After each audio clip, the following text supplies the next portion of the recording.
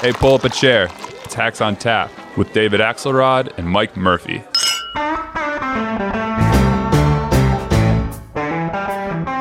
Murphy, happy Labor Day, post-Labor Day weekend. I know Labor Day is such a big occasion for you, as much of a fan of organized labor as you are. Back to your minds, urchins. Enough of this wobbly talk. I saw your tweet and I couldn't help teasing you about it. Yeah, man. I respect labor.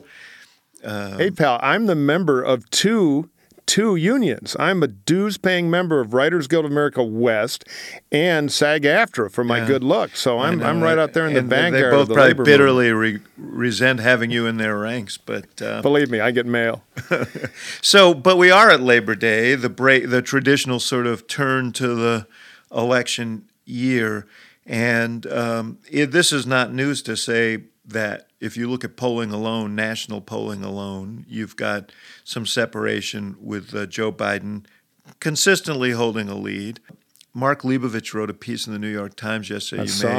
Have seen that was a kind of downbeat piece for Biden, saying, he really doesn't have a reason to run other than beating Trump.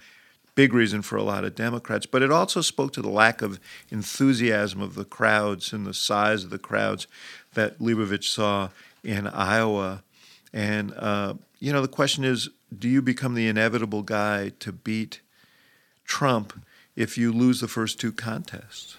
Yeah, look, I think these national polls are interesting because they give us a whiff of kind of how people are reacting to the smells coming from the kitchen. But the Iowa outcome, followed by 8 days later, the New Hampshire outcome, is a hammer blow that's going to blow the national polls up. So the question is, can Joe find a little romance to his candidacy to make it an interesting crusade, not just the old gray man slowly crumbles, which is the narrative he has now. Now, he's got time. He's got a lot of people who like him in the party, so he's got stuff to work with. But the kind of graham cracker statue now being chipped away at is trouble, especially when Elizabeth Warren is giving them what they want: romance, a crusade, passion, a selfie, anything they want. So if I were Biden, I'd be thinking about how to turn my Joe-ness, which there is affection for, into something a lot more interesting. And I'd be thinking about how to have my comeback in New Hampshire after Warren kills me in Iowa, because nothing works better than a tremendous comeback, as hard as it is to do. Because if he doesn't do those two, Mr. Winner is out the window. He's gone. Well, he is trying to add a little romance to his candidacy, and he may be trying a little bit too hard.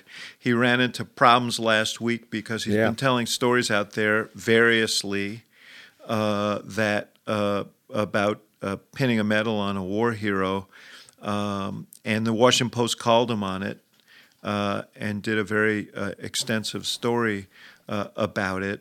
And here's a bite that they called attention to that really was the core of the story.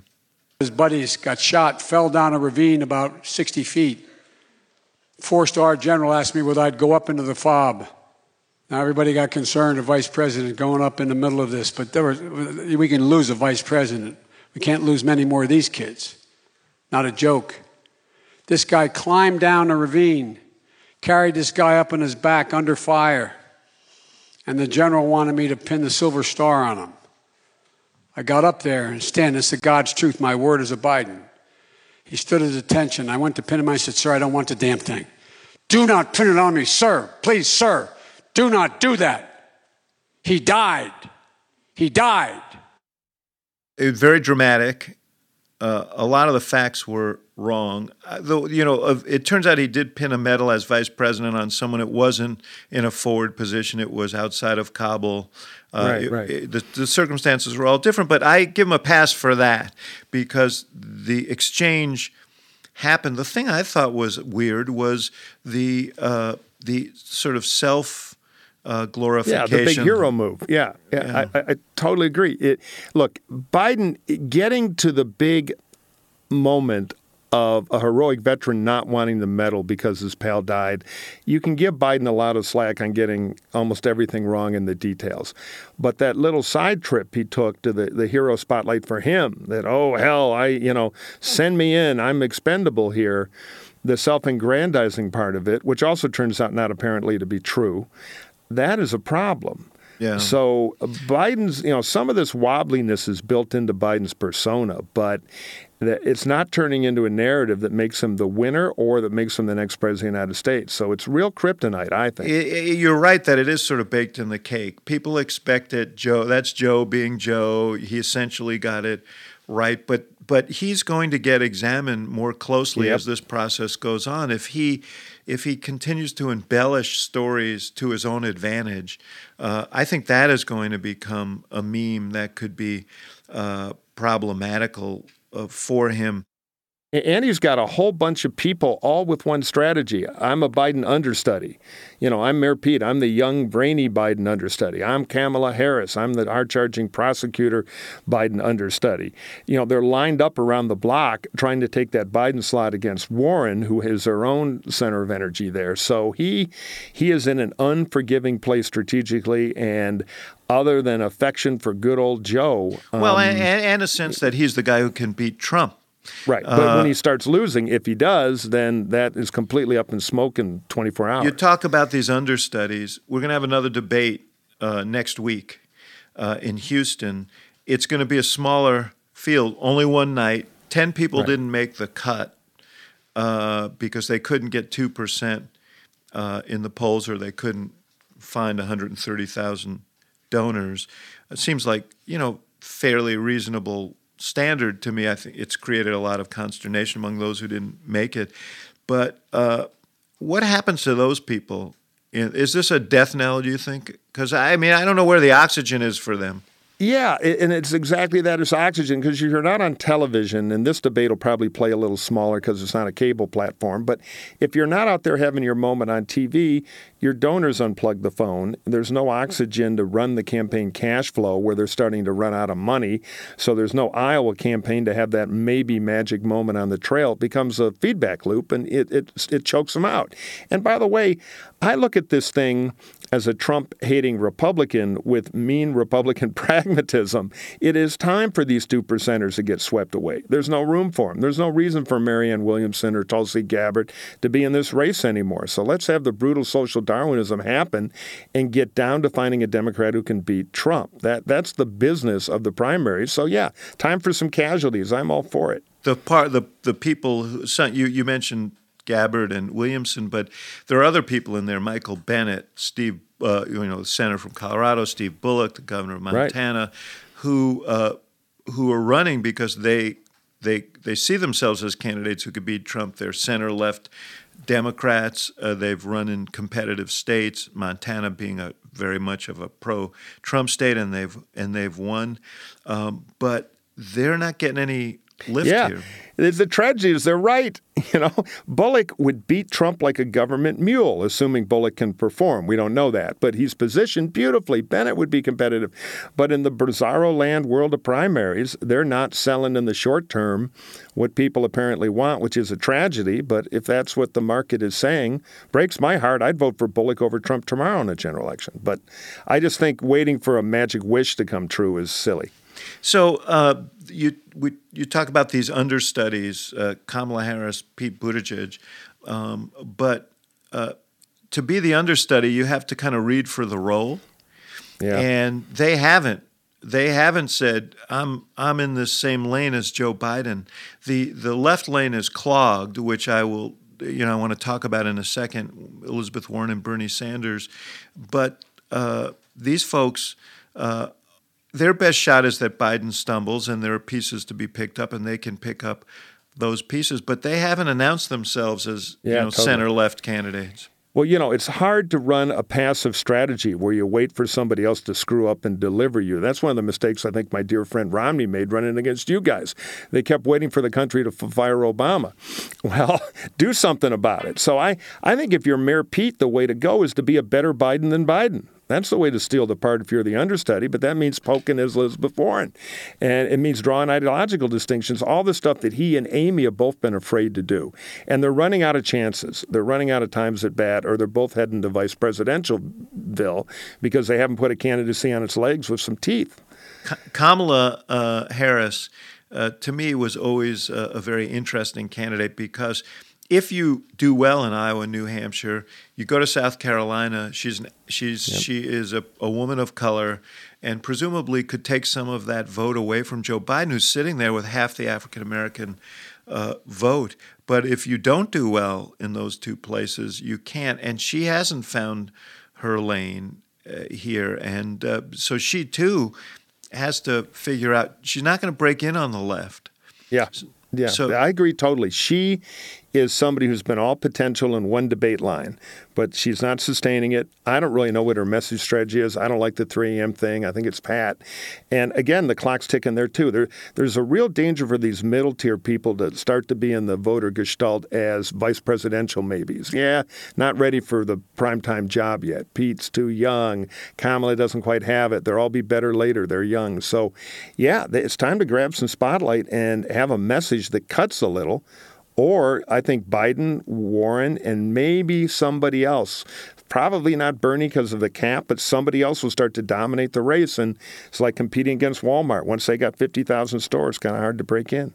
Well, Warren she does have a discernible message. We're going to talk with our guest about that, our surprise guest who I already announced on Codename on Haberdasher. Yeah, but she has a real competition going on with Bernie Sanders in that left lane. And the question is how it resolves itself. And her theory appears to be, if I outperform him, over time I will wear him down, that he's got a cap, and when I become the obvious alternative candidate to Biden, some of his supporters will gravitate my way. She was asked this specific question yesterday, I believe, in New Hampshire, and here's what she said. At some point, are you going to bag the non-aggression pact and just start drawing more distinctions? You know, Bernie and I have been friends for many, many years, long before I ever got in politics. And I don't see any reason that should change. But don't you want to make it easier for voters who are wondering how to make a decision? Look, I get out every day and try to meet as many voters as I can and talk about why I'm in this race, to talk about my vision, to talk about what's broken, to talk about my plans to fix it, and to talk about how I'm building a grassroots movement to get it done. I think that's what voters want to hear. What's your positive message? What is it you want to do as President of the United States? And I'm trying to make that clear every single day. People know why I'm in this fight and what I'll be fighting for. I'd like to run a polygraph on the Bernie part of that because I'm not sure I buy it. Yeah, well, Bernie was pissed in 2016 when she didn't endorse him for president, and she very much wanted to muscle Bernie out of the race by getting in early. That didn't happen. So they may be old friends, but they're old friends with a history here. But they both sort of resolved to have what that reporter said, which is a non-aggression pact. Can that hold up? Well, if one of them starts winning, no. Probably not. I mean, think about it from the Bernie point of view. Everybody's saying you got a cap. She brings her shiny liberal act into town. It's better than yours. You're starting to melt. Bernie still has money. And if Bernie wanted to, Bernie could be on television. And he will throughout, I think. Yeah, he will right. throughout. Bernie's got his own money machine, so there's no oxygen problem for him. He can say, wait a minute, she was a Republican. She is now a Democrat. And David Brooks has a great piece in the New York Times about this. She used to be, even after her Republican days, for a lot of stuff she's now against. She is starting to leave breadcrumbs that she doesn't really mean it on Medicare for all. Right. He could go into her like a threshing machine, and you might even find Steyer, who's sitting there with a lot of money and no votes and needs to blow up the race, with a bunch of consultants in a room saying, Tom, unless Elizabeth crumbles, there's no opening for you, so let's help Bernie crumble Elizabeth. Let's throw $10 million at her. So, her position now is she's not only going to start taking the second look from the media, she is vulnerable to people trying to stop her because she's the thing that's happening. Yeah. So Bernie might be that guy.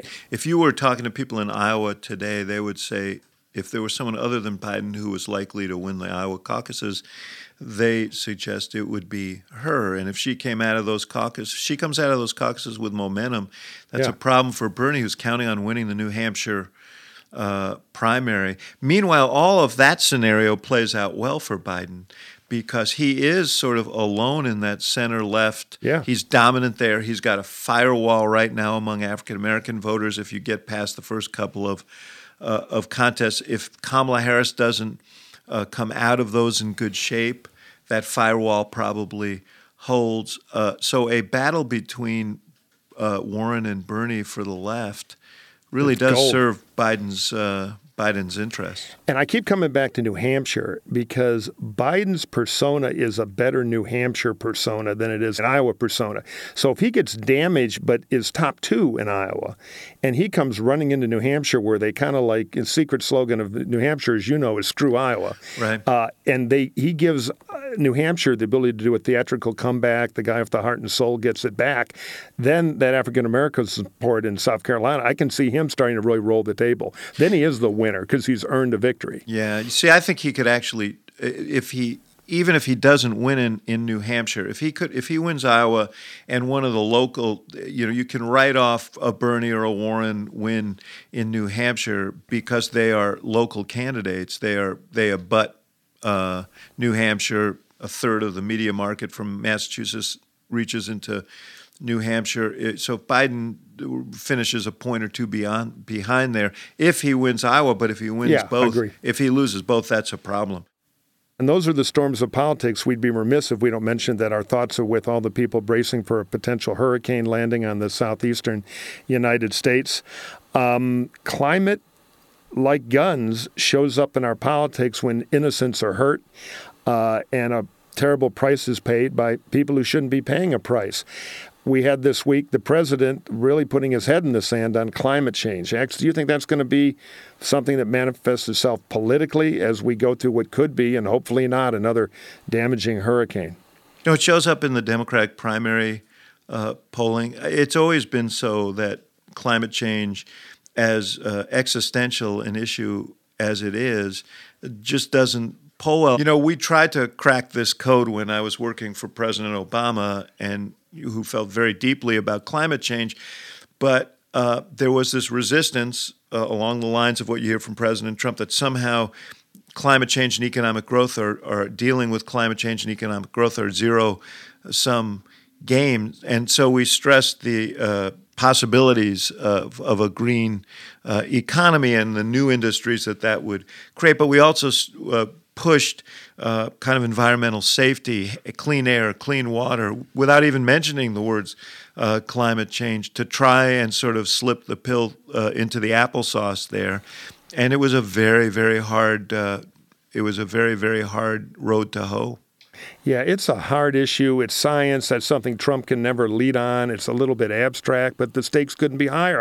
I think we need a new language to talk about this issue in American politics to break the dogma down.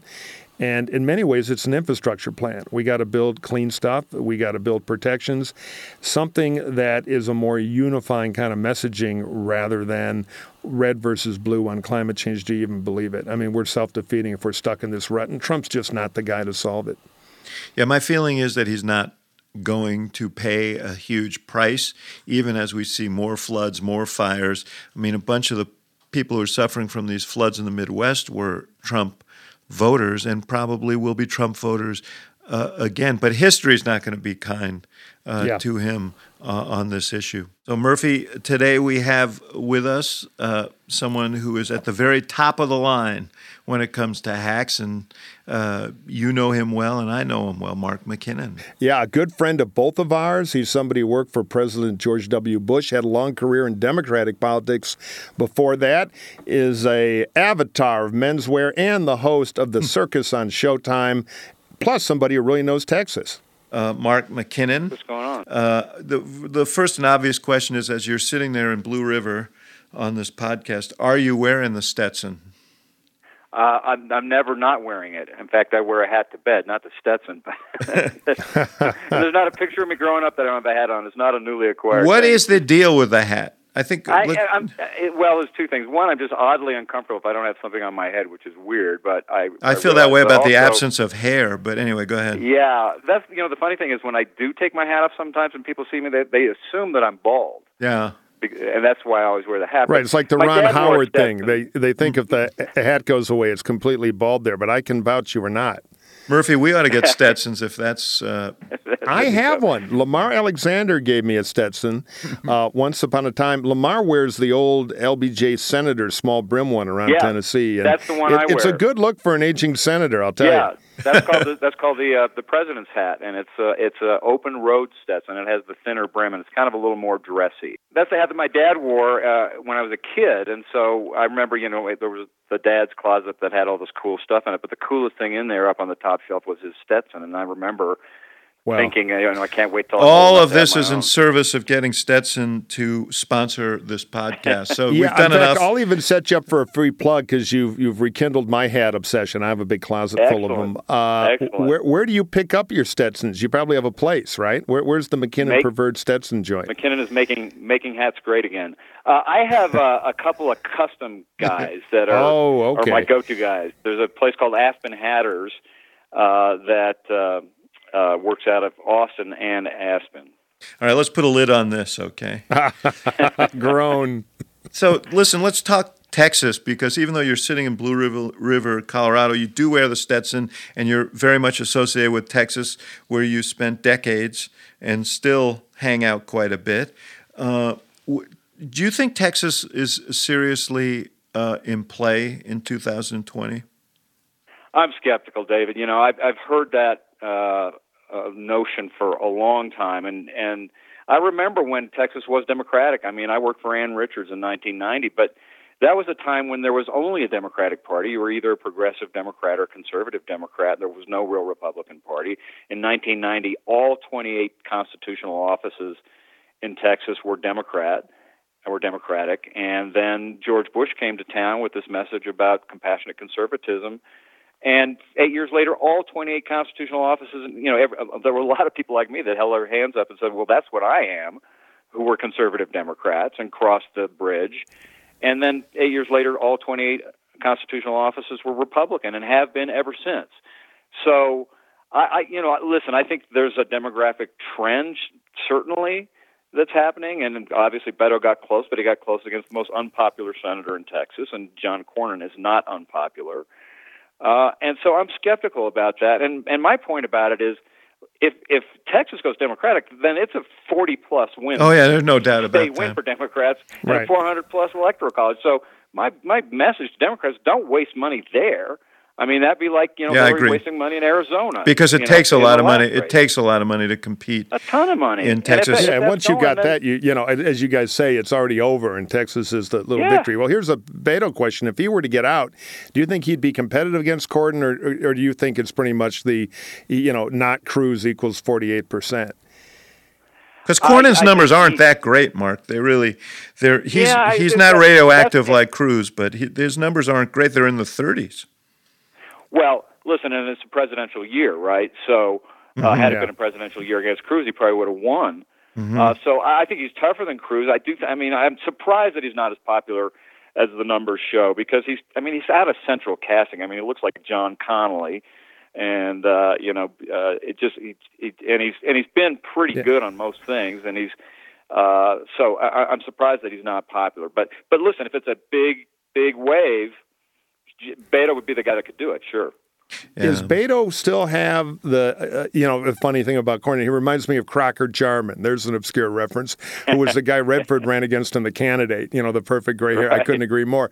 But if Beto does go back, has Beto's presidential fumbling tarnished him there? I'm not sure the Beto running now post-presidential is stronger than the Beto would have been if he hadn't run for president, because it's been such a flat-footed presidential effort. Yeah, I think he's got a hitch in his get-along now for sure. I mean, he's not he's tarnished for sure.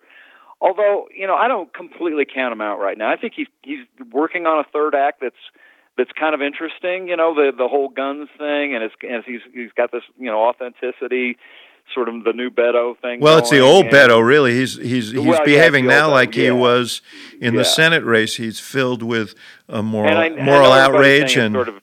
I mean, the line of the week is that it's the top three, or it's down to the top three in the Democratic primary. I'm not so sure about that, but So we'll see how this last act of Beto plays out. But, Hickenlooper now obviously is back in Colorado, and he looks like he's in a very strong position to win the Senate seat here. Mm-hmm. So if that happens, then the Dems start looking at maybe taking back the Senate. Yeah. If they can pull off a couple more. Yeah. Have you been out for the circus? You guys, I know, are starting a new season. Have you seen any of the Democrats in action? Well, I saw some before we took a break this summer, and we're going to be back in about a week, starting with the next debate. So, but yeah, I've spent a lot of time around a lot of them, and I think it's an interesting field. The thing that's interesting to me, just historically, thinking about the kind of windows that we're looking about in terms of campaigning. Think about this: at this time in 1996, Bill Clinton had not even announced yet. He announced in October of this year. And even 2016, when we started the circus, when those Iowa primaries were happening, there were 18 Republican candidates, and still most of them in contention. And we really may be down to 3 or 5 by January with the Democrats here. So that's kind of an interesting thing. 3 to 5, you're talking about in actual contention. You don't expect everybody else to drop. Right. Yeah, someone told me something interesting the other day, which is no one who is polling 2% or less in a national Democratic race at Labor Day has ever won a caucus or a primary. So, you got a bunch of people who are languishing at the bottom there, and it's really hard to see. I think everybody's sort of watching Joe Biden. We talked about this earlier, Mike and I did. Everybody is waiting for Biden to make that, politically fatal gaffe or mistake, or to show some weakness and open up that sort of moderate lane for others. But that requires someone else to do something. It's not like you affirm. All you can do is put yourself in a position to take advantage of that. I think it's tough for those people at the bottom. There's just not that much oxygen. Yeah, and the only place you get any oxygen is at a debate. And if you're not on the stage, then it's really tough to scratch. Right. That's 10 of them. Who, Mark, would you say, just to play kind of fantasy candidate league here for a minute, if the race is boiling down to, in my view anyway, Warren versus somebody, with Biden the leading but fragile somebody, taking those two off the table for now, who would be the most interesting to you just as a candidate athlete to maybe find a way in, to pry their way in there of the field, based on what we know now, having watched them in the first half of this? If you take those two off the table? Yeah. Who would be who's interesting? Now, they may not be able to execute or whatever, but in positioning or in talent or in, Like, is there undervalued stock? Is there undervalued stock out there? Yeah. Well, politically, my preference is for somebody from that middle lane to break through, and that'd be Amy Klobuchar or, Pete Buttigieg. Buttigieg fascinates me. I did this thing. I went to college and talked to some students, and we did this exercise where I said, historically, when you replace a president or a party with a new president or a new party, you do that with you look down the line, and you always do it with the exact opposite. It's like an X-ray negative of the person who was there. So I said, okay, so you have Donald Trump. Let's list his attributes, and we did that, and they're what you would imagine. And then we kind of went through the top 10 Democratic candidates and listed all their attributes. And when you looked at that MRI on the blackboard, one person stood out completely as the polar opposite of Donald Trump, and that was Pete Buttigieg. You just kind of go down the list of all the things where he's the opposite of Trump. So the most opposite person of Trump really is Pete Buttigieg. I'd love to see him in a debate stage with Trump. And I find him interesting, and I think you guys would too, just as somebody who's watched a lot of candidates. It's just so refreshing to see a guy who just talks differently. He talks about these issues and ideas in a way that's different and refreshing and new, and it doesn't sound like it's coming off a teleprompter. It doesn't sound like it's coming off a script, and it seems thoughtful, and therefore it comes across as authentic. So I just like that he's so different. I've spent a lot of time with him. I know him very well, and I share your views of him. The fact is, getting through the Democratic primaries, the replica remedy theory, which was one of the things that animated my view of Obama's chances, have a lot to do with winning general elections. The problem for Buttigieg is, well, first of all, he is plateaued and he has to find a way forward, and there is no. There are lanes in this thing, and even in those new generation races, those candidates found lanes. Bill Clinton was the sort of center-left candidate in that race. Jimmy Carter as well. And Obama, in his own way, charted a course that was more moderate than some of the other candidates. Buttigieg seems determined not to take a lane. And I think that's a dangerous kind of, he thinks he can, I guess, grab some from the left, some from the center, and so on. I don't think that's the way this thing is playing out. It's really too clever by half, because what he's trying to do is appeal to moderates with the thoughtful McKinsey problem solver tone, while on the policy side, he's trying to cover his flank a little too aggressively, so it becomes too clever by half. And I like the guy. I think he's smart. I've spent a little time with him. Ideologically, he's to the left. But I also worry in the general election about just kind of the strength vibe. Does he turn into Adlai Stevenson? And I don't know. I think brains as the anti-Trump is strong, but I don't know. One of the ways you deal with a strength vibe is to have some moments in the debates where you actually challenge the people on the stage. We haven't seen that. Yes, I think look, Mark can speak to this, you can speak to this. We've all done presidential races. They are long sort of oral exams. They're auditions, and every single event, debates being prominent among them, people are watching not just to see what you say, but how you handle yourself, how you behave.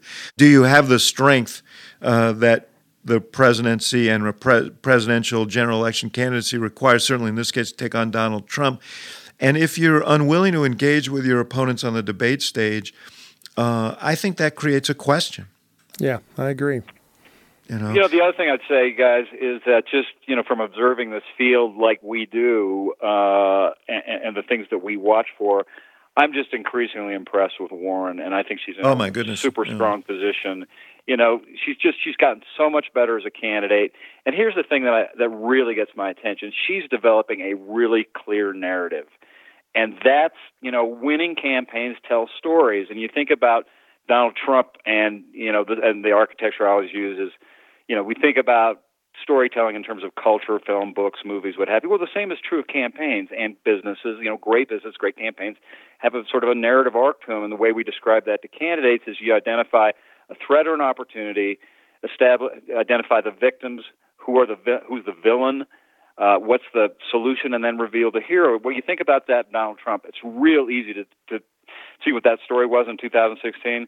What's the opportunity? Make America great again. What's the threat? These others coming across the border, changing our way of life. Who are the victims? Middle-class Americans who's changing way of life and diminishing paychecks. What's the solution? Build a wall, drain the swamp, tear up the trade deals. Who's the hero of Donald Trump? You asked what Hillary Clinton's story was. I don't have a clue, and obviously neither did she. But right. Now, the thing about Elizabeth Warren, and this is where I tell my Republican friends and my Trump supporter friends, I said, beware what you ask for in Elizabeth Warren, because, yeah, she's ideologically out there for sure, and she's like, the worst of what Mike and I can imagine from a policy perspective. But her message is not, ironically, is not unlike Trump's, because the fundamental message is the system's rigged, you're getting screwed. She just has a different prescription and a different cause. Her cause is that it's not the others and outsiders and immigrants. The enemies for Trump were obviously Mexicans and the Chinese, but for Elizabeth Warren, it's the big corporations and big pharma and the rich, and so and her prescription is to redistribute that wealth. So, and by the way, I don't. This is anecdotal, but I heard that somebody did some focus groups in those kind of key Michigan, Ohio, key states out there in the Midwest, and with a group of Trump supporters, and laid out her ideas to the Trump supporters, hands up, hands up, hands up. Yeah, but you know what? Here's the issue, in my view. I agree with you. I agree with virtually everything you've said. I think she's run the best campaign of anyone. She does have a narrative. It's clear. It's understandable. She is relentless. Their organization is great. The missing ingredient is she is not yet connecting with white working class voters. She's not yet connecting with African American voters. And it seems to me that she needs to lean heavily into bio to really activate her full potential. She has to be Betsy from Norman, Oklahoma, not Professor Warren from Cambridge, Massachusetts. True. And they haven't done that enough yet to really break through. And there is a question of whether the messenger ultimately is accepted. The message, has power. And Murphy hates the message too, but but I respect it because I get this. She is offering a lot of what they want in the primary. And my Republican friends all say, she'll reelect Trump. And I think she is a risky choice for the Democrats because she gives Trump a tremendous amount to work with. But if she can pivot over to the fighting grandma and get away with it, I agree with what you said about some of that testing in Michigan. Her populism, it's the old horseshoe theory that if you go all the way and hiccup, you hop and you go from being Pat Buchanan to Gus Hall. She is a symmetrical I don't know what you Trump's. just said, but I'm sure it's true. No.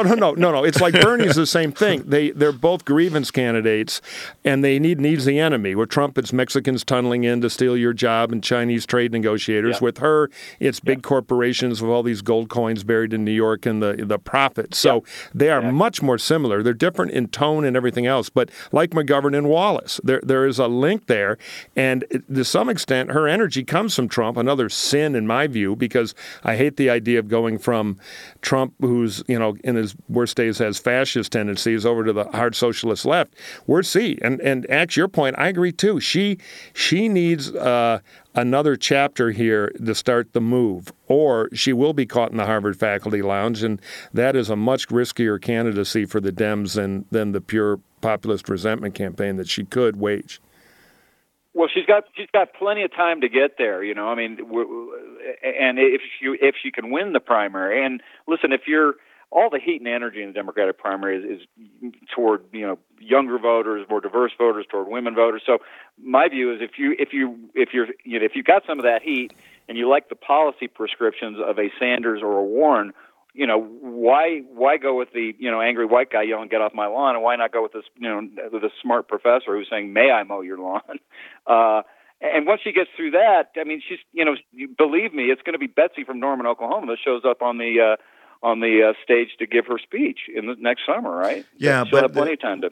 Yeah, I just think she needs it to win the nomination. I don't think you can win the nomination just with very liberal voters, college-educated voters, and young voters. I think you need to break through with working-class white voters and African-American voters, and she has to find a way to do that. On the overall, I also wonder, it seems to me that the broadest message for Democrats to defeat Trump is less about, karate and more about jujitsu. That is to say, you use his negative energy against him. The idea that, whether you like what he's done or don't like what he's done, we can't wake up every day with a president who is dividing the country for profit, sending out these crazy-ass tweets and tantrums that start gratuitous fights that create all this chaos that makes it impossible to get things done that actually need to get done.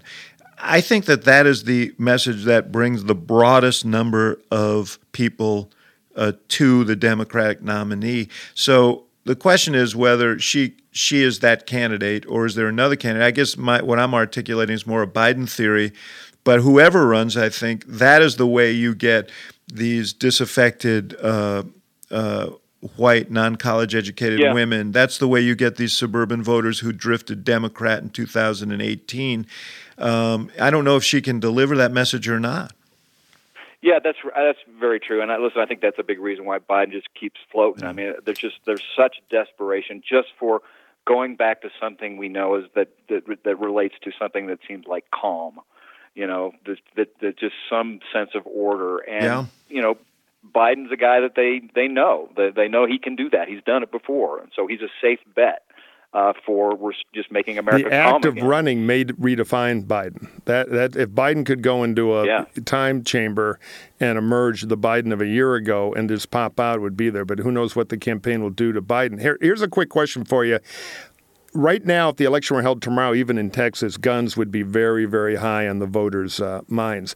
Do you think that'll be the same situation on actual election day, or will, as we've seen with other tragedies, the issue fade a bit as we get down to the and actual let day of us voting? let us note that there are a lot of people who are suffering today in Odessa and Midland for their losses. So we shouldn't, before we get to the crass politics of it, we should take a moment to say our thoughts and prayers are with them. But go ahead, McKinnon. Get to the crass politics. There, McKinnon. Yeah. We're setting you up with that. This is Hacks on Tap, after exactly. all. Yeah. And you have clawed your way to the bottom here with your guest today. I keep thinking there's going to be a tipping point on this, and it is one of the things that really confounds me. Is there another issue in which a single interest has taken a political party hostage, like the NRA has? The notion that after, not just the shooting this weekend, but the one before that, where all we're talking about is background checks, and Trump backs off the background checks, which is something they initially said. Right? I mean, Trump was never a gun nut until he became president. And it's the way that he is affected by the special interests is just astonishing to me. He healed like a little chihuahua.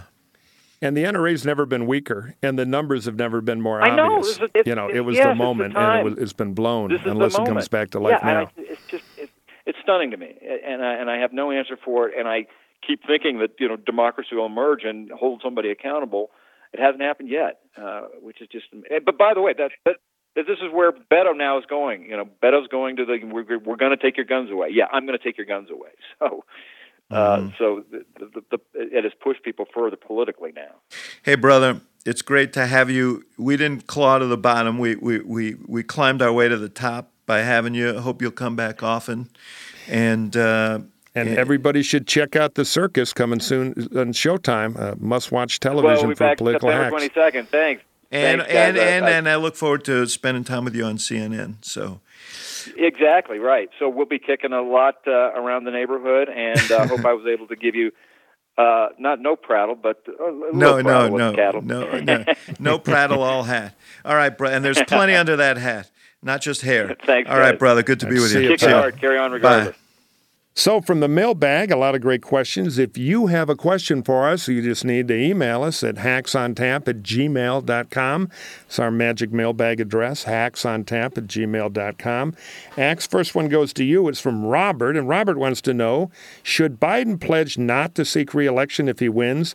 I usually think these are bad ideas and self-defeating, but I think it could help in his case. What do you think? Well, I think they've actually talked about this quite a bit internally. Would it allay people's concerns about his age? Would it underscore the notion that this is a unique situation, as he likes to describe it, a national emergency, an existential crisis, removing Donald Trump, and that he will do that job and serve and then step aside?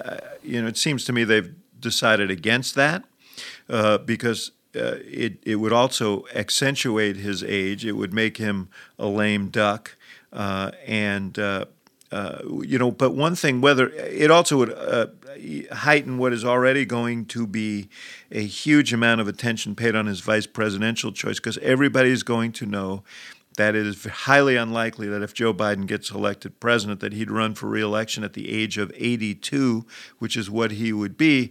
And so the person he selects is likely to be the Democratic standard bearer in 2024.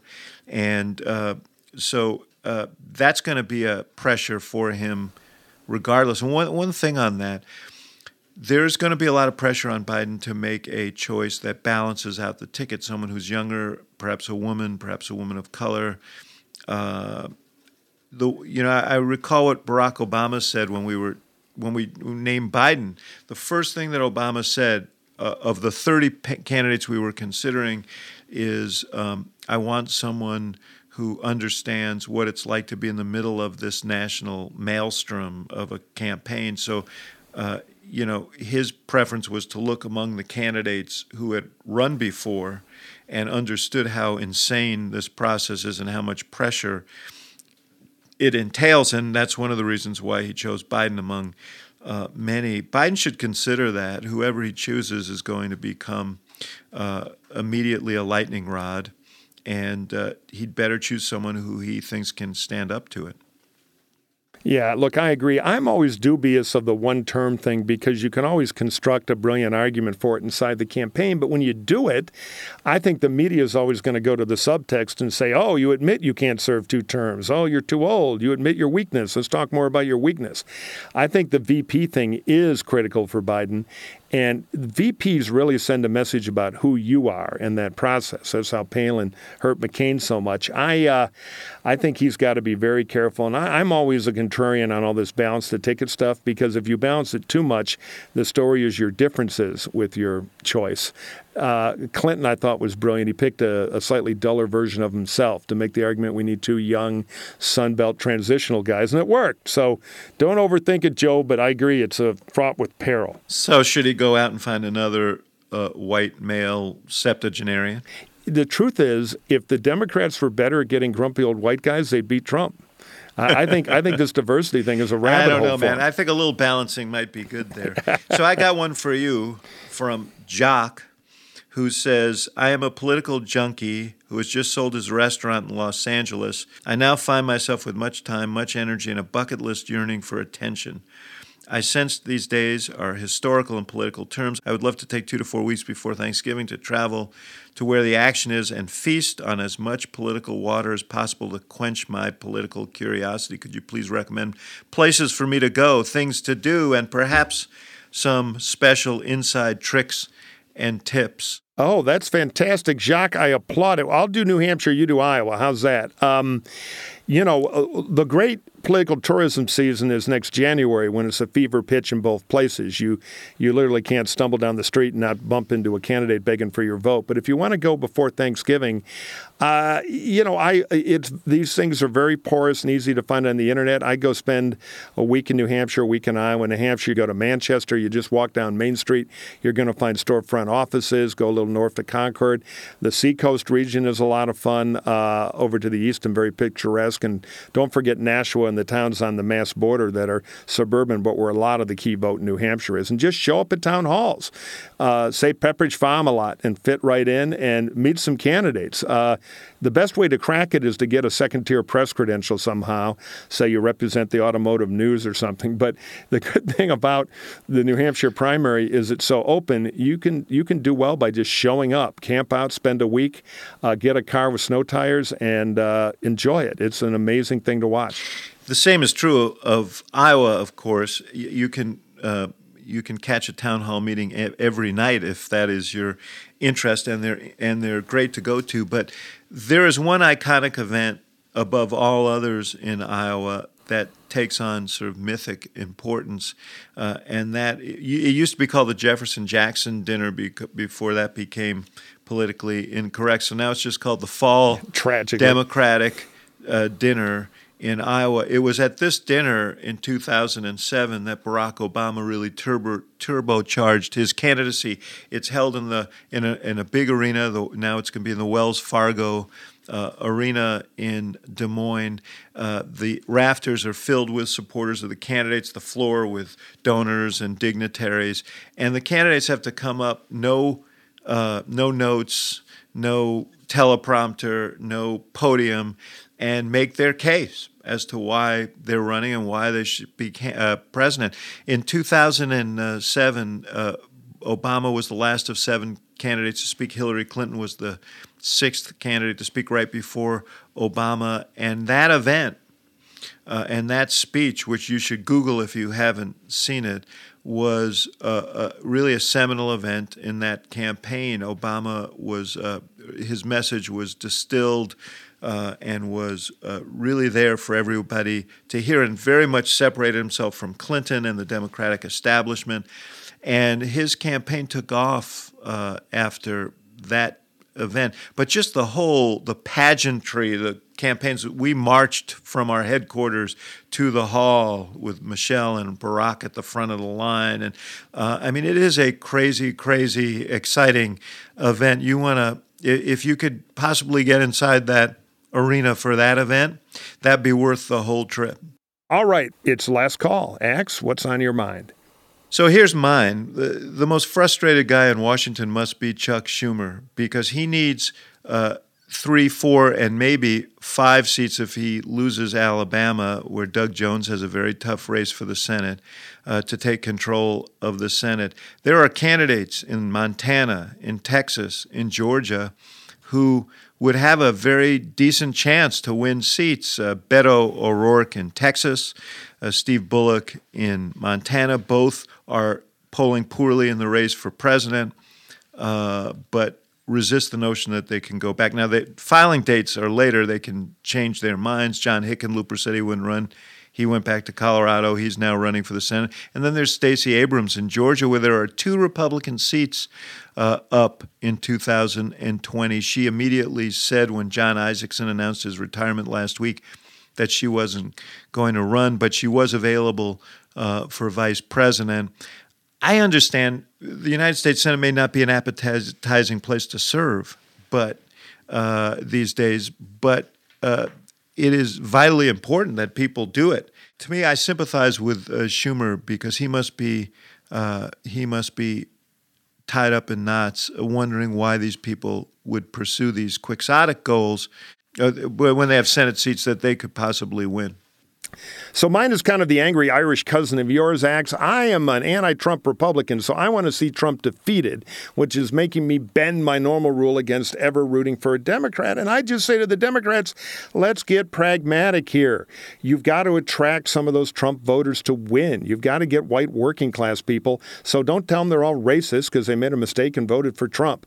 Run a more welcoming campaign, not a narcissistic festival of kale and identity politics and smugness. I worry that the Democrats are getting deeply into the risk business, indulging themselves in their primary, including candidates who shouldn't be there, and they're missing the ball. This is a national mission to replace a president who is unfit for office. Let's keep our eye on the big prize, not the hunger to have some ideological victory that'll only bring risk to the race and give Trump what he may need to win. All right, Murphy, we're getting kicked out of the bar now.